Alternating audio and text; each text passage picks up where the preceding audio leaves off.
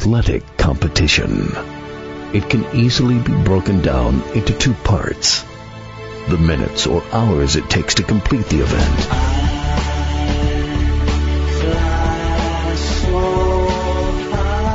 then weeks, months, and years of joy or heartbreak.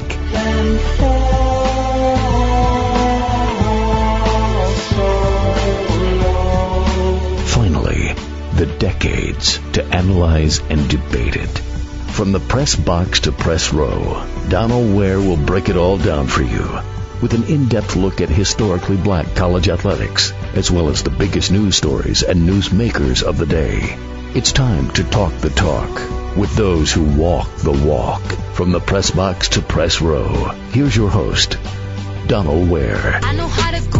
You're locked into the dopest show on radio. From the press box to press row, I am your host, Donald Ware.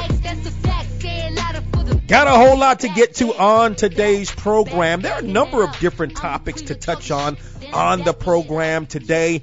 The big game is set. The Rams going to take on the Patriots. And I had the Rams beating the Saints last week, and ultimately at the end of the day, and of course we're going to talk about the pass interference call, but more specifically sort of moving forward, does the National Football League need to now use instant replay, or use replay even further? I think it's too much replay, to be quite honest with you. And to me, even sometimes when it's been times when replay has been used and the call still wasn't right, it's open to conjecture. It's at the determination of the official that not only made the call, but more specifically the referee that reviews the play. I got a lot of thoughts on that whole scenario, including also overtime, because ultimately the Patriots beat the Chiefs in overtime. I actually had the Chiefs winning that game, and certainly the Chiefs had their opportunities, so we're definitely going to talk about that today here on From the Press Box to Press Row. The Baseball Hall of Fame has opened its doors to 4 players: Mike Mussina, formerly of the Baltimore Orioles and the New York Yankees, to Edgar Martinez of the Seattle Mariners, to Roy Halladay, who played with a number of teams, including the Blue Jays, and then also to the greatest save man of all time, Mariano Rivera, all being inducted into the Baseball Hall of Fame. I got some thoughts on that. I want to talk about that today here on From the Press Box to Press Row. Speaking of Hall of Fames, it was announced by the North Carolina Hall of Fame, North Carolina Sports Hall of Fame, that Rod Broadway is going to be inducted into the North Carolina Sports Hall of Fame. Congratulations to Coach Broadway. It's well deserved.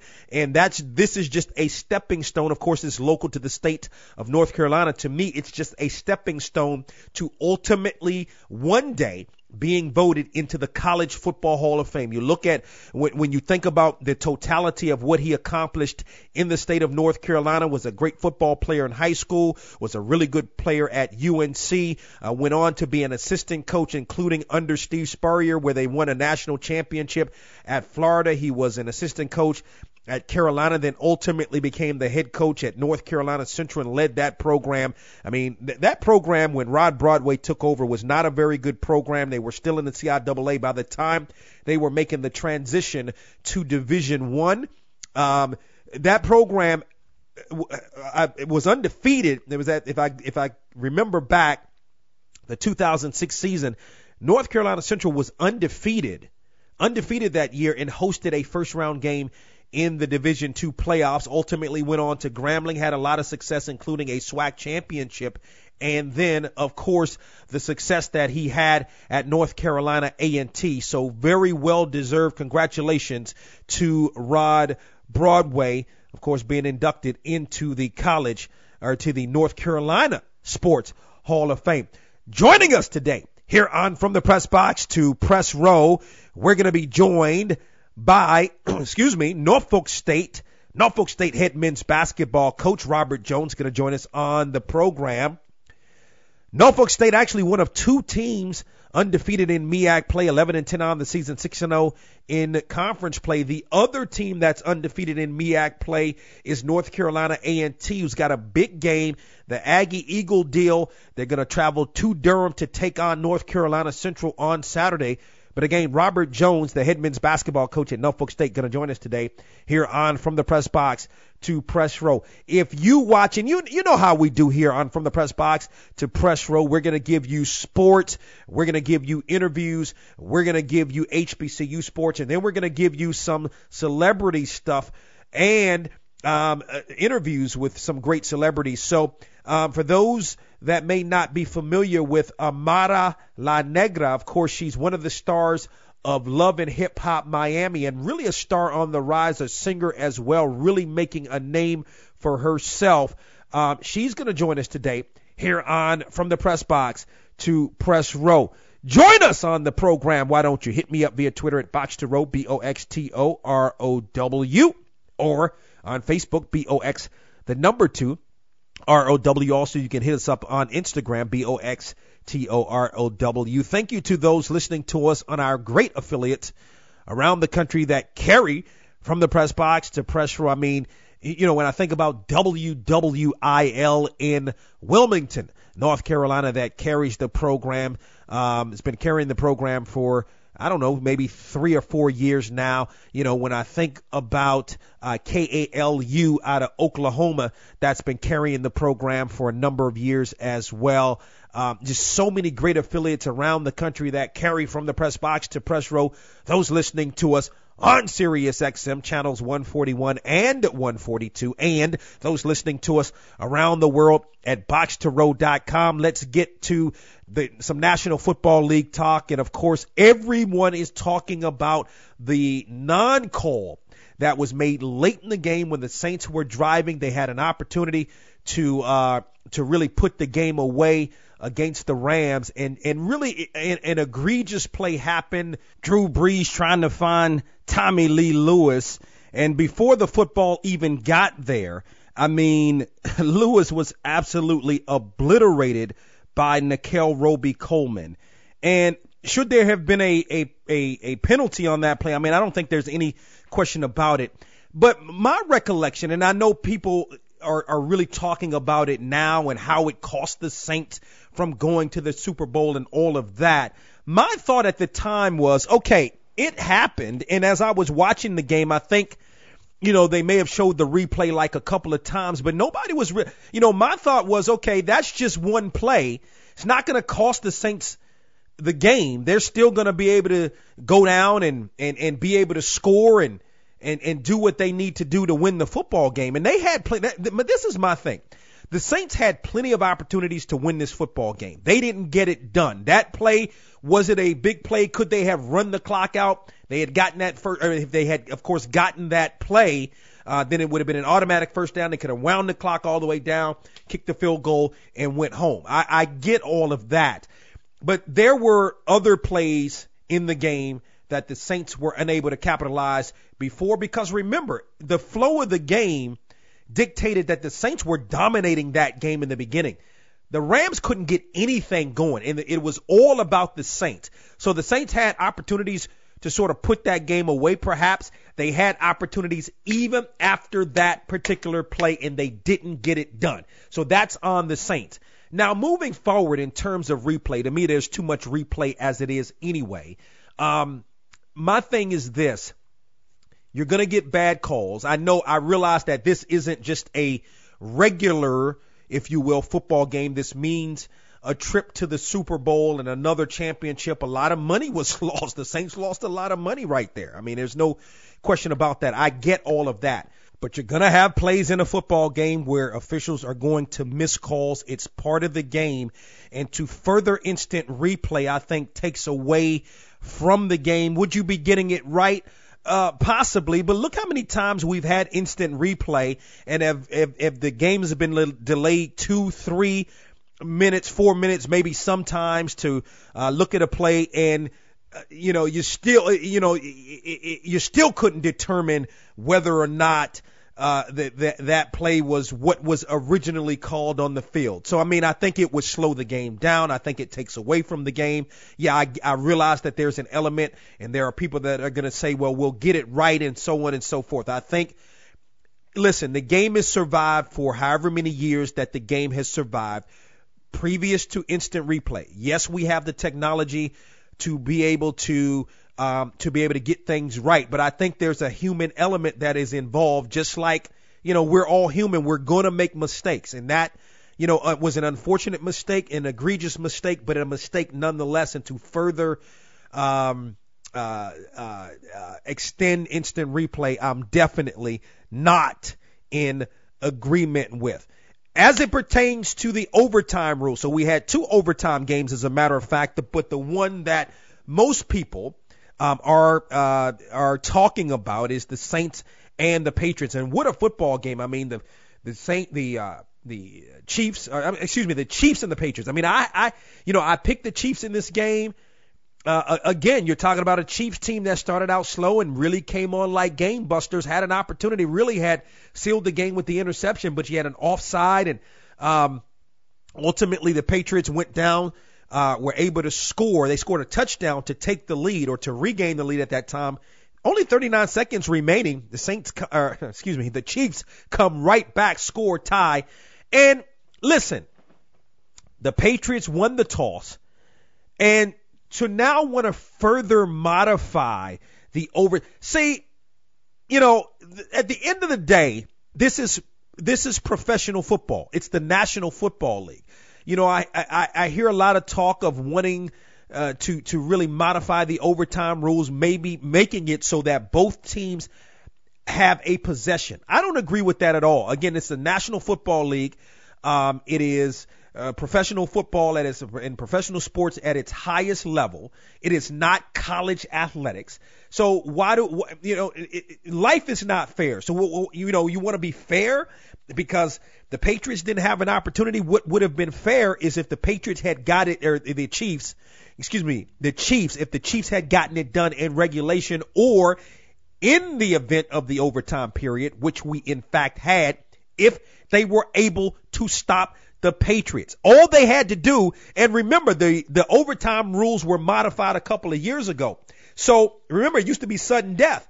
Then they wanted the rules modified. They modified them to whereas if you kicked the field goal, then the other team got the football. All the Chiefs had to do was hold the Patriots to a field goal on defense. They couldn't even do that. Matter of fact, the Patriots ran it right down their throat. Easy touchdown for the Patriots. So I'm not in favor of modifying the overtime rules. Got plenty more to get to, including Morehouse head men's basketball coach Grady Brewer is going to join us. Mommy, where are we going? To the grocery store, honey. Oh, goody, Mommy. Can we buy an original bag of Marjorie's beef jerky? Of what? An original bag of Marjorie's beef jerky. It's really good, Mommy. Dad let me try some, and I couldn't help myself, and I ate it all, and I was hoping that you could, help me replace it before he comes home from work. Why would you eat all of Dad's beef jerky? Mommy, I couldn't help myself. Marjorie's beef jerky is so good, and Daddy says it's good for you. Well, it sounds like we had better buy 2 bags to avoid this from happening again. Thanks, Mom. Marjorie's Beef Jerky, the best beef jerky on the planet. You can also purchase Marjorie's Beef Jerky online at marjoriesbeefjerky.com. That's marjoriesbeefjerky.com, or call them toll-free 844-340-7613. Marjorie's Beef Jerky, the best beef jerky on the planet. The old Renaissance is the new Renaissance, standing on tradition while embracing the spirit of distinction. This is the Harlem Brewing Company. Uniquely crafted beer brewed to deliver a taste, a sound, and a feeling that can only be described in one way, Harlem style. So come and take a trip on the A Train with our Harlem Sugar Hill Golden Ale and our Harlem Renaissance Wit Beer, the neighborhood original. Brought to you by Harlem Beer Distributing North Carolina. Visit them at harlembeernc.com. You're listening to From the Press Box to Press Row.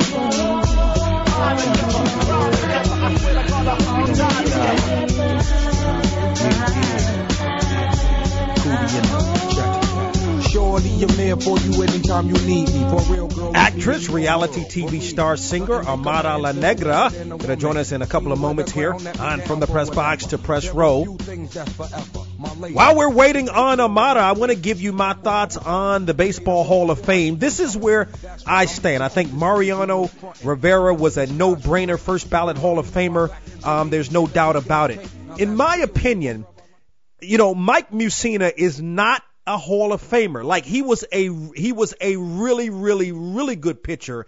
And, I remember he started his career with the Orioles and then ultimately ended it with the Yankees, and I believe won a World Series with the Yankees as well. And a lot of times what I do is, instead of using numbers to determine if someone should be in a Hall of Fame, I use the numbers to help me with the eye test. And when I looked at the numbers on Mike Mussina, I mean, if you look at his career, and you can have WAR. WAR is a stat. You can have that. I don't care about WAR. I look at some of the numbers. It used to be a time when if you had 300 wins, 5,000 strikeouts, that was automatic induction into the Hall of Fame. If I look at Mike Mussina's numbers, he's only got 120 win season, just one. And that was his very last year. He's got a career ERA of 3.68, and I realize he played in the steroid era. I get it, all of that. He was definitely a workhorse. I thought a really, really good pitcher, but a Hall of Fame pitcher. You're telling me that Mike Mussina is up there with the likes of Bob Gibson and Sandy Koufax? I don't think so. I mean, I know it's a different era and all that. I'm not saying, I know those pitchers were, first ballot guys. I get it. Mike Mussina definitely wasn't a first ballot guy, but I don't even think, I just don't think Mike Mussina was a Hall of Famer. Loved when he played with the Orioles. I just don't think he was a Hall of Famer. Also Roy Halladay. I remember he was a really good player. I didn't study Roy Halladay per se. When I looked at the numbers, they were solid numbers. So if they say he's a Hall of Famer, then fine. And Edgar Martinez, I remember him being a really, really good player. And I thought he was a borderline guy. And when I looked at the numbers, to me, he had the numbers to sort of support that. So, I'm okay with that. As far as Roger Clemens and of course Barry Bonds, those guys aren't going to get in the Hall of Fame. Roger Clemens, 59.5% of the vote. Barry Bonds, 59.1% of the vote. If those guys couldn't get in this go round, I don't think they're ultimately going to get in. And we can table that conversation and talk a little bit more about it later on in the program. Because my first guest here on From the Press Box to Press Row, she's one of the stars of Love and Hip Hop Miami, and you've seen her more recently in the film Fall Girls on BET. She is Amara La Negra. She joins us here on From the Press Box to Press Row. Amara, welcome to the program. Thank you so much. Thank you for supporting me. I'm so excited. So many things going on. Oh, my God. From week to week, I watch Love and Hip Hop Atlanta and Love and Hip Hop New York. I've been watching them since like 2011, and I've seen a couple of episodes of Love and Hip Hop Miami and really have enjoyed you on the program. How much fun are you having with Love and Hip Hop Miami? Well, I realistically don't enjoy the drama, the lies, the pettiness, the arguments, the fights. I don't enjoy that part, but I do enjoy being able to connect with my fans, with the people that support me. I enjoy being able to show and tell my story with my own words. I enjoy that process of being able to showcase my music and the things that I'm doing. That I am proud of. But, with the good comes the bad. Yeah. And, of course, this is the second season of Love and Hip Hop Miami. So talk about the show, how it's growing in popularity, and along with that, how your popularity is growing.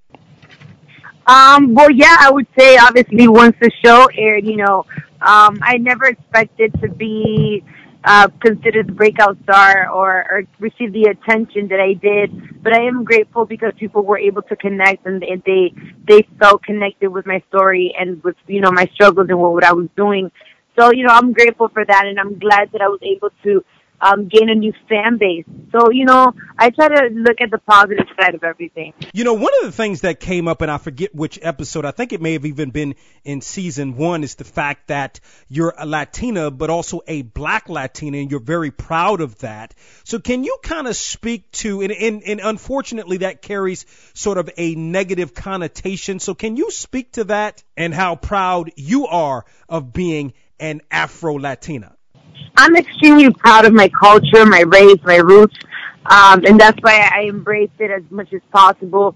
I think that a lot of people may not understand the struggles or the way that some of us may feel coming from the Latin market into the American, you know, where we don't have as much diversity visually in the entertainment industry, you know, and that's really what I was fighting for equality, specifically when it comes to the entertainment industry. You know, they don't give us necessarily the same opportunities based off the way that we look. And I don't think that it's fair, because it's not that we're not talented or well educated, it's just that we're not given the same opportunities.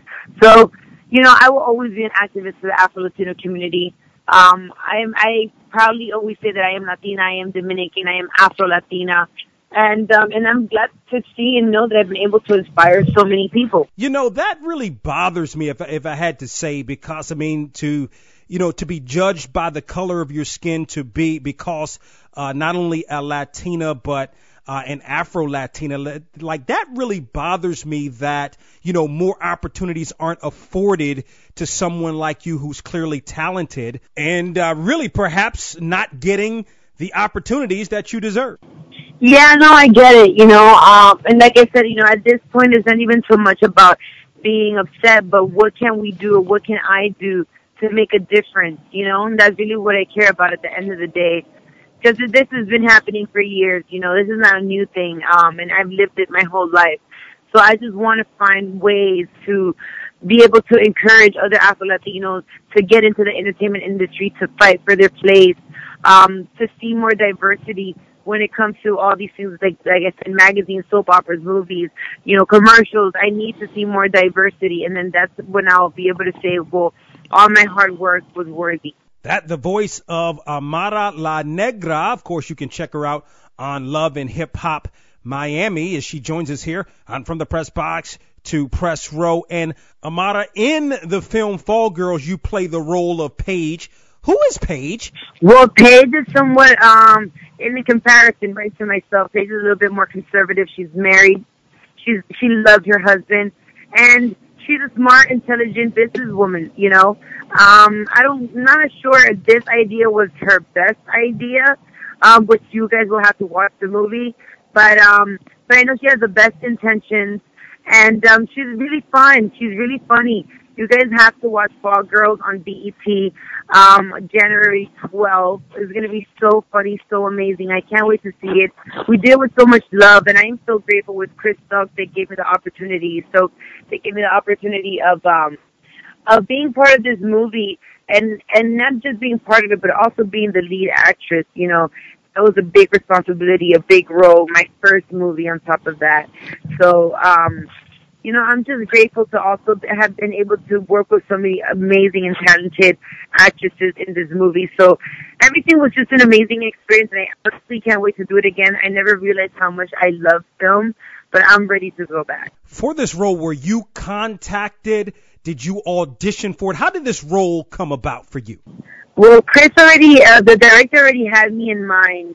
So he had a vision for me, and when they hit me up, yeah, they sent me to the little video, you know, little audition video.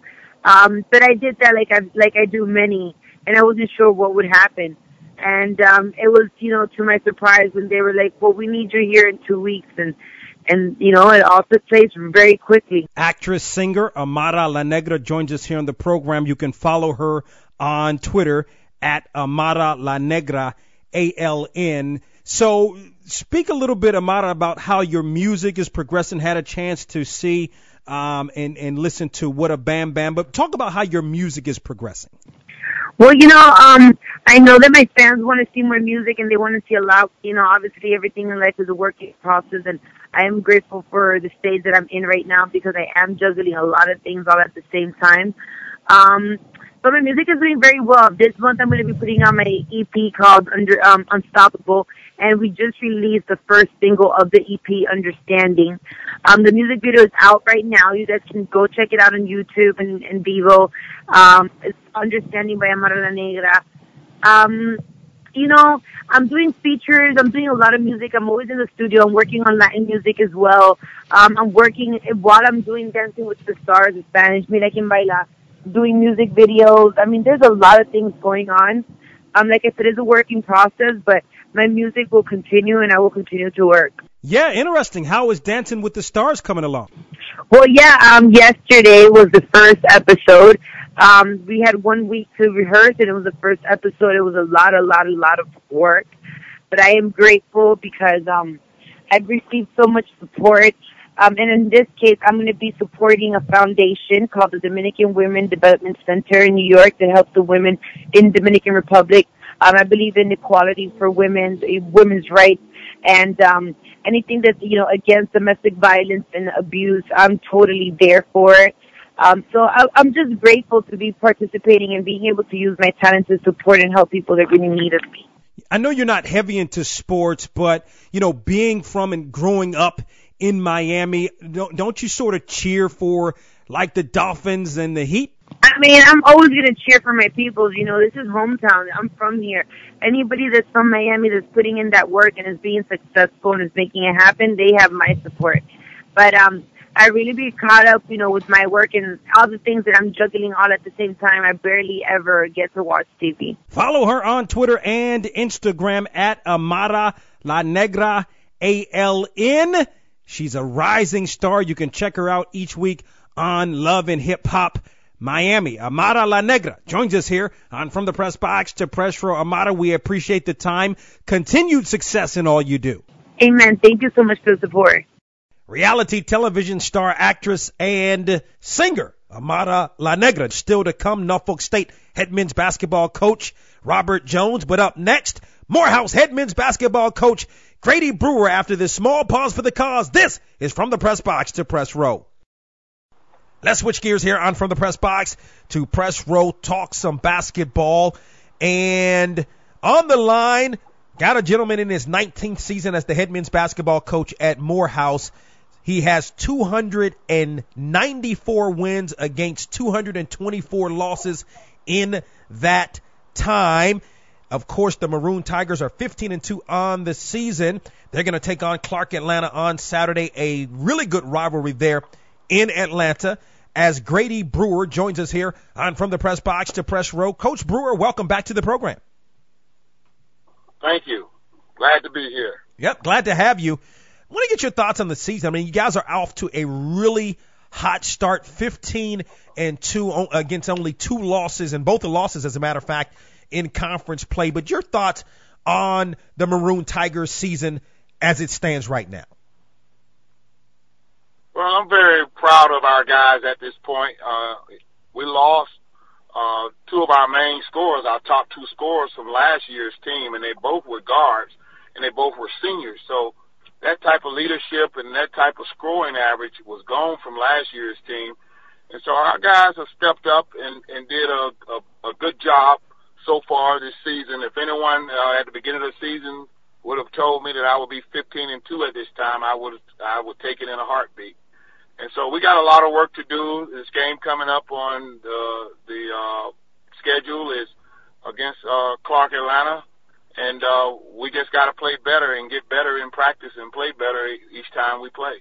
25-3 last year. You, of course, ultimately made it to the regional play in postseason regional play on last year. I mean, I look at your numbers, and you're right. You're missing a couple of scores from last year, but your defense is there. Like, you're holding opponents to less than 40% shooting per game. They're only averaging about 64 points scoring per game. Do you have a team here that you feel is a national championship type of team? I think our team this year has more talent man to man, from 1 to 14. But national title, the chemistry, I'm concerned about at this time. of not playing together like last year's team had two guys who had started at the guard position for 4 years. So the chemistry and the continuity of this team, we still have a lot of work to do. But I think if we put our hats and hang our hats on defense and stopping our opponents, I'm always telling them if they don't score, we don't lose. So if we hang our hat on defense and we continue to get better offensively, they will have a shot. Our goal at the beginning of this year was to go further than what we did in the playoffs of the NCAA. And so if we continue to win, we can get a good seed in the NCAA tournament, get a good seed in the conference tournament, and then we, just go to work from there. Two teams that I had a chance to see play in person on Wednesday, as a matter of fact, Winston-Salem State and Shaw, you beat them earlier in the season. Those are two good basketball teams that you beat. So you won your first couple of 4 games or so to start the season and then hit, sort of a wall against a pretty good Miles team. So can you speak to how you were able to bounce back from that loss against Miles earlier in the season where they beat you by 18? Well, I put that loss on me, and I hope our kids learn from that loss. I'm always trying to teach student athletes about handling what they can control. And as a coach, I didn't control myself, and so I was ejected from the game. So that was part of it. You're not doing your job. You're worried about something that you can't control. That's a call. Once he calls it, he's not going to change it. And I thought that hurt us because one of our other players was ejected later on. So that type of commotion early in the game, they threw me out in the first half when the score was 28-28. Of course, I don't think I should have gotten thrown out of the game, but I did, and I made a mistake, and I hope they learn from that mistake. So we bounced back from that, won 8 in a row, and then we were tripped up by Benedict, a team that only had won 2 games of the seasons. So that's the immaturity of the team, I think. That's the not having a sense of urgency time and time again, and not understanding that at any given night, especially when you're rated nationally, every team is going to give you their best shot. And that's guys who haven't just been through HBCU basketball and being put on a high level of play. Grady Brewer in his 19th season as the head men's basketball coach at Morehouse joins us here on From the Press Box to Press Row. The Maroon Tigers are 15-2 on the season, got a Saturday tilt on the road, if you will. Hey, they don't travel far at all to take on Clark Atlanta. Personnel-wise, talk to us a little bit about some of the personnel. Omar Alston leads you in scoring, 14.5 points per game, 11.3 rebounds, and then you sort of have a balanced scoring attack after that. Yes, I talk about balance. If you're balanced and if you can do 1/3 of scoring from any situation that you have, out of bounds plays, turnovers, possessions, and free throws, you have that balance every night. And so we're a balanced team basically in our scoring. We got close to 4 guys averaging in double figures, but Omar Austin, he's the guy. He leads us in scoring and rebounding, and Michael Omer, who's the point guard, is a very good point guard and our leader on the floor as the point guard. So, and then we have Robert Andrews, who's coming on strong. He's a transfer from Oakland Community College out of Detroit. He's a junior, and he's shooting the ball very well. And, of course, Tramel Gooden, who played for us last year, he's our defensive stopper. He's our Revis. He's the island. I call him the island because he's our defensive stopper. And you got Keith Hurd and Cairo holding down the middle, Cairo Whitfield holding down the middle for us. So we got some guys with experience who played last year. James Walker is another one who comes off the bench sometime and he starts sometime. He's a key guy because he's a stretch 4 and he can shoot the basketball well from the 3. So we got a lot of different weapons that we have, but we got to make sure that they can do that continuously each game and not fall off when it comes to a game that they feel like is not important. Grady Brewer, the head men's basketball coach in Morehouse, joins us here on the program. If I look at Clark Atlanta, I mean, they're 9-9 on the season. If I look at the opponent, I mean, I know you can't look at it this way, but I'm gonna give this out for the audience. So if you look at what they did against Miles, they lost by 3 points, and I get it. There were some extraordinary circumstances in your game against Miles, and they also beat Benedict, who you lost to. But further than that, how do you make sure that your guys are focused for this game, being the rivalry that it is? Well, I tell them every day, the only thing you can control as a basketball player and a student athlete is to focus on the moment. Whatever happened in the past, you can't change it. It's history. And what's going to happen in the future, you don't know, because it's the future. But what you can control is the present. And the present, and they call it a present because it is a present. The present on Saturday at 6 o'clock for Morehouse basketball is a present to be able to go over to play a cross-town rivalry, Clark Atlanta, in front of a packed house. And that's your present, and do the best you can in that present. And then lastly, Coach Brewer, and we appreciate the time. Of course, you've spent your, essentially your entire career at Morehouse as a player. And then, of course, as a now coach, and you sit behind a couple of former coaches, one of them your former coach in Frank Forbes, and then Arthur McAfee. How does it feel to be able to have the success that you've had, your near 300 wins at your alma mater, Morehouse? Oh, man, I mean, it's a dream job. When I received the head coaching job 19 years ago at Morehouse, this is the only place I really wanted to be because of what Morehouse stands for and what it produces as young African-American males in this country. And for me to have played there and was an assistant coach for 13 years and then the head coach for 19 years, it's just a heck of a journey for me. And I'm so grateful that Coach McAfee gave me the opportunity to be able to become the head coach and taught me. I mean, I can go back and remember when a lot of young people don't know these guys who I'm going to name. John McClendon, who coached at North Carolina Central for years and was one of the first black African-American pro coaches. He used to come by Coach McAfee's office along with when we would play Winston-Salem State, big house games, who last year I had the privilege, it was unbelievable, to be named the national and the first HBCU coach to receive that award, the National Big House Games Coach of the Year for Division II.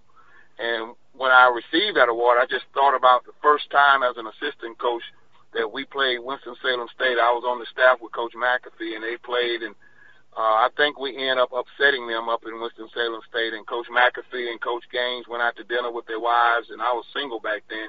And they were just talking basketball, and they told me, Coach, this is how it's supposed to be done. It says we want to beat each other brains out when we're playing basketball, but after the game, we're friends, and we're concerned for one another's well-being, and this is how we want you to be. And so those things taught me. John McClendon would come up to our practices back when I was an assistant coach and draw up the fast break. You know, he was one of the guys who initiated the fast break in the four corners that North Carolina uses with Dean Smith. And so those memories, Jerry Johnson, the longtime head coach at Lemoyne Owens, and Ben Jove, the longtime coach at Southern University and Tuskegee. Those were the guys that kind of mentored me.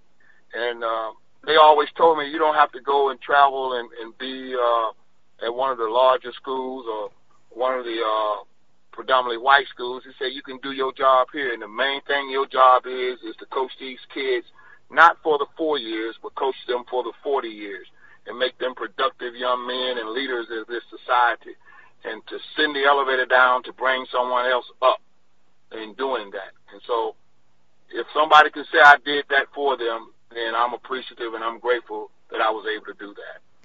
Grady Brewer, in his 19th season as the head men's basketball coach at Morehouse, joins us here on From the Press Box to Press Row. The Maroon Tigers going to be in action on Saturday. Big rivalry against Clark Atlanta. Coach Brewer, we appreciate the time. Thank you for the history lesson. Continued success to you and the Maroon Tigers. Thank you, and go Maroon Tigers.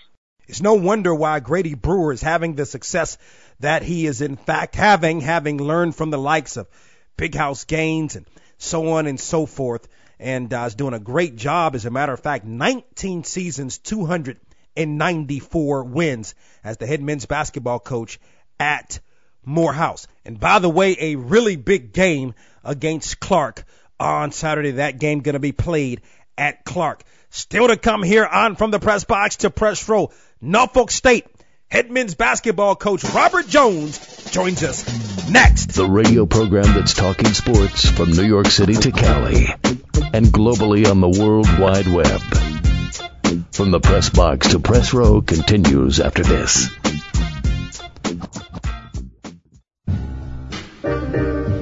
The old Renaissance is the new Renaissance, standing on tradition while embracing the spirit of distinction. This is the Harlem Brewing Company. Uniquely crafted beer brewed to deliver a taste, a sound, and a feeling that can only be described in one way, Harlem style. So come and take a trip on the A train with our Harlem Sugar Hill Golden Ale and our Harlem Renaissance Wit Beer, the neighborhood original. Brought to you by Harlem Beer Distributing North Carolina. Visit them at harlembeernc.com. Those who can, do. Those who can't, talk. Join Donald Ware in the conversation. From the Press Box to Press Row.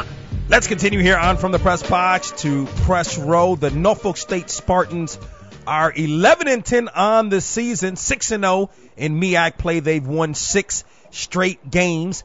And in his 6th season as the head men's basketball coach at Norfolk State is Robert Jones. The Spartans going to be in action on Saturday hosting Maryland Eastern Shore as he joins us here on From the Press Box to Press Row. Coach Jones, welcome back to the program.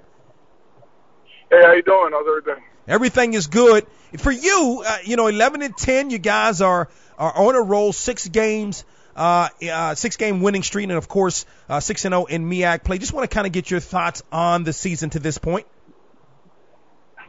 Well, it's been, it's been rewarding, very rewarding recently. But I think at first, we could have won some of those closer games that we had, and then, we played a very, very tough schedule. It's not a schedule that jumps out at you as far as, playing Kentucky's and North Carolina's and things like that. But we did play Michigan, and at one point we played on one of the closest teams in the country. They were just beating everybody really, really bad. But we played a lot of mid-major powers that are predicted to win their league. Like we played Rider, who's predicted, at this point to probably win the MAC. We played Kent State. We played Stony Brook, and all those teams are looking to be in the NCAA tournament. And we had an 8-point loss against Rider. I think a 10-point loss against Kent State. We had 2 single-digit losses against Stony Brook. So a lot of those games we wish we could have back and could have even more wins in our overall win column. But recently in MEAC play, we've been playing very well. The kids are really, competing. I think they're learning from some of those mistakes that we've had earlier. Actually, to go back to the non-conference season, we did have a big win against UTEP. Yeah. That was good down in their tournament. Yeah. But I think we learned some of our lessons in the non-conference season, and we're playing pretty well right now in the conference season. Yeah, big win against UTEP. Another big win against a non-conference opponent. It's I got to get used to saying this, was the win against Hampton, the double overtime win against Hampton. Talk about that game and how big a victory that was for the Spartans. The game was big for us. I mean, of course they're a rival. With them leaving the league, going to the Big South, which is in some people's eyes perceived better conference than. That was actually a big win for us, to get that win, because Hampton is predicted, I think, 3rd over there in the Big South in their first year, and they're doing actually okay in so far through conference play. So that was a good win for us. And then it was a double overtime kind of gritty game. We had 3 starters foul out. Some of the guys on the bench really stepped up, and then our kid Nick Thomas played an amazing game. So we were able to win that game in double overtime.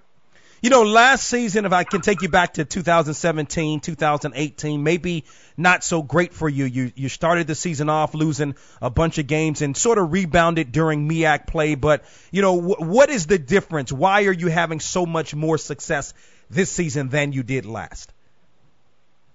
I mean, honestly, it's similar to the year that we actually won the championship with Kyle O'Quinn. You know, we're a long way away from that right now, but you know, the year before that, we had a bunch of juniors, and we went 12-20 that season, which a lot of people might not remember or think about. But then, you know, that nucleus stayed together, and throughout those experiences and those negative experiences that we had that season, the next year we were able to go 26-10 and win the MEAC title, and of course pull up the upset with Missouri. So it's similar with this group because we had a lot of continuity of the core guys. Now we do have some new guys that we had to integrate into what we're trying to do, but there was a good continuity of the core guys that, you know, went 14-19, and you know, that was my first under 500 overall season, so that was a little disappointing for me. But I think with that being said, those guys learned some valuable lessons last year, and now it's coming together this year. That's the voice of Robert Jones, the head men's basketball coach at Norfolk State in his 6th season, joins us here on From the Press Box to Press Run. Coach Jones, when you go out and recruit, I mentioned 6th season as the head coach, but you've been at Norfolk State for 12 seasons. So when you go out and recruit, you know, Kyle O'Quinn still doing his thing in the NBA. You know, how big is that to be able to say that when you go into a recruit's home and you're trying to continue to build that program at MEAC, in the MEAC, and be one of the top upper echelon teams in the MEAC, how important is it that you can say, hey, we got an NBA player in Kyle O'Quinn, who, by the way, was a really good player here at Norfolk State? Yeah, and the best thing about Kyle O'Quinn is, like you said, he's still in the league. And then, two, this is not a situation that happened back in 1999 or something like that. This happened back in 2012. So it's still kind of recent, you know, for everybody. So it's definitely easier to go to someone's house, because every kid wants to play in the NBA, and you know, the old thing most coaches say, hey, you can make it from anywhere, and a lot of players don't believe that fully. But when we could actually say that, hey, that is true, you can make it from anywhere, and we just had a kid that to do it, you know, 7 years ago at this point, then you know, I think the kids believe a little bit more, and they're willing to listen to what you have to say in your recruiting pitch. Yeah, talk about the game upcoming on Saturday against Maryland Eastern Shore, and maybe some of the challenges that the Hawks present. The Hawks, I think, are way better than their 1-5 conference record. They have some pieces. I mean, they have a big guy, and 35 was pretty good. They have a kid in number 15, Jones, who gave us 21 points last year when we played those guys. And then they have Ryan Andino, who came back from injury. He was MEAC Rookie of the Year a few seasons ago, and they got a solid point guard. So, you know, I think if you present those, if you just close your eyes and present that to a coach that say that, you know, you'll have a good 4-man, a good 5-man, a point guard, and some, you know, a good 2-guard, then I think they'll take that team any day of the week, you know. But for whatever reason, they haven't put it together, and we're hoping that they don't put it together on Saturday. And, you know, so it presents a challenge that, you know, they're not a 1-5 team, and sometimes psychologically for your guys, you know, I mean, they're all kids at the end of the day. You got to get them revved up, you know, about playing a team that they perceive as not as a good team. But, you know, from a coaching standpoint, they do have some pieces, and they're a pretty solid ball club. You know, you want to remain undefeated. You want to win this game against Maryland Eastern Shore. But how important is it further the fact that, hey, we need to play well, we need to get this victory because our next 3 games are on the road? I mean, we were talking about that today. You know, we said that you know, we're fortunate enough to have a home game Saturday, but then we have a really tough 5-game stretch coming up, and like you said, 3 out of 5 are on the road. But you know, those 3, you know, you got Howard, which was picked I forgot, you know, he picked up there high at the beginning of the year, preseason rankings. Then you got Bethune-Cookman, which is always a battle. They were preseason number 1, and FAMU is a very improved ball club. And those 3 games are on the road, and then you come back home, and it's really not like a home cooking because then you play 2 of the better teams in the league in North Carolina Central and A&T. So, you know, we have to try to get past Saturday, and then that 5-game stretch that's coming up is going to really determine where we really are as a team. if I look at your personnel, I mean, it's sort of a balanced scoring deal. I mean, obviously Nick Thomas leads you in scoring at 13.9 points per game. Derek Jamerson, boy, he's shooting 47% from 3-point range, and then it's, you're averaging in excess of 73 points per game, and it's more of a balanced deal. So, talk about some of the personnel and how you have some guys that obviously that are stars for you, if you will, but also a lot of role players that help you to have the success that you're having. Well, I think the one thing that's good about our team is that it's well balanced. Nick Thomas might be our leading scorer overall, but he's not our leading scorer in conference, actually. Derek Jamerson is. And then, for 2 games in a row, Nick didn't really play that well. But then the next 2 games, he played pretty well. And, even against Bethune, we had 4 starters in foul trouble.